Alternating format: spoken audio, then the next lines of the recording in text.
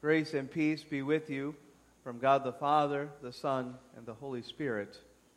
Amen. I remember I was about 16 years old, right around that age, 15 or 16. You know, where your friends get their license, or you get your license, and you're finally able, a little bit of freedom to go and drive. And I remember those years, because I remember that was also when my high school team pride was probably at its top, at its max, where it was the most. So bad was it that I was for the Union Wildcats, see Union, Missouri, so Union Wildcats, that I had personified all the teams in my mind with their towns. And so all those other towns had horrible qualities. Union was great. We all loved Union, but Washington, Missouri, the Blue Jays, nobody wanted to go there. You know everybody in Washington, Missouri is snobby. 33,000 people, and every last one of them was apparently snobby. That was 16-year-old me. In St. Clair, Missouri, the Bulldogs, oh, you definitely don't want to go there. You can't trust a word they say. Oh, St. Clair Bulldogs. No, you don't even want to talk to somebody who happens to be from St. Clair.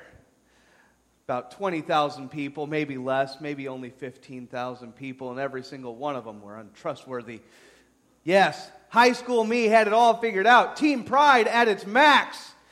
Now, of course, as I, got a little older, I began to realize that out of the 33,000 people that were in Washington, Missouri, as it turned out, most of them were pretty good folks. Now, was there a person that maybe had that idea of snobby? Sure, I'm sure. Out of 33,000 people, I'm sure somebody had that, but most of the people I ran into and talked to were pretty good folk.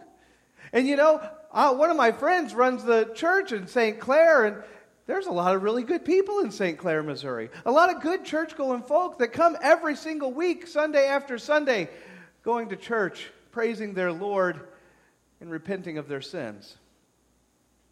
All in all, St. Clair's not such a bad town after all. It's a pretty good place. But it's kind of funny when you think about it, because, we don't really talk about this idea of enemies much. Whenever you're in high school and you have team rivalries, well, then you can talk about enemies. And you can talk with very clear and precise language, or at least what you perceive as clear and precise language. But when you get a little older and you begin to realize the faults in some of those understandings, you realize that you might not have what we would purely consider enemies. I doubt anybody here goes to Walmart and says, I ran into my arch nemesis today.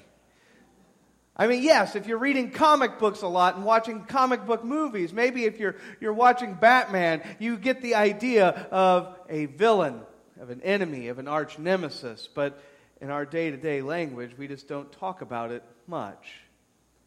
But yet, we do have enemies. We do have people in the world that want to see Christianity fall and fail. There are some countries where it is illegal to be Christian, where it is penalty by death.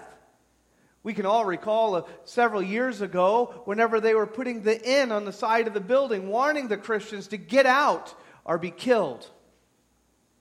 Some countries do it a little bit more subtly. I know in certain parts of China, they just don't want Christians there. And so they find little loopholes so that they can tear down your church. They want you gone. They don't want you there. And even here in the United States, I know we don't talk about it a lot. We are the home of the free because of the brave, but yet there tends to be subtlety every now and again. Even here, where people demean our values, demean our morals, demean what we believe. A person who is a youth of today's world going into various schools and under various instructors is going to have to face some of this.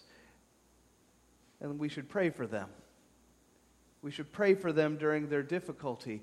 Pray for them as they are attacked in such subtle ways. Oh, it's not in your face, at least not most of the time. It's subtle. But it's there. There's people that want to get rid of Christianity. And as we think about our enemies, those ones that we see, and maybe even those ones that we don't see, we're going to have a temptation. You see, the temptation is that as we bring these things to the Lord in prayer, and as we go to our Lord in prayer, we're going to be tempted to think, well, if they hate us, we're going to hate them back. Fight fire with fire. If they attack us, we should attack them. But yet, as we bring it to Holy Scripture, we see something else emerge. And it's not necessarily what we want to hear. It's not necessarily what we want to see. In some ways, it is the unthinkable.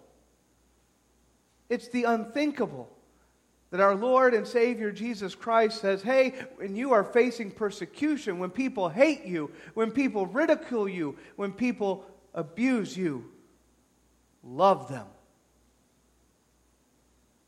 We find a certain exactness earlier. Now, it's not in this passage. It's actually from last week, as Jesus was saying, bless the poor, bless the mourning, bless those who persecute you on my account. See, there's a kind of an exactness.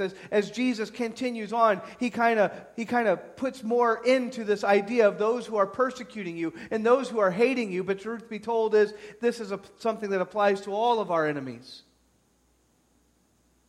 That we are called as Christians to love them, to bless them, to forgive them.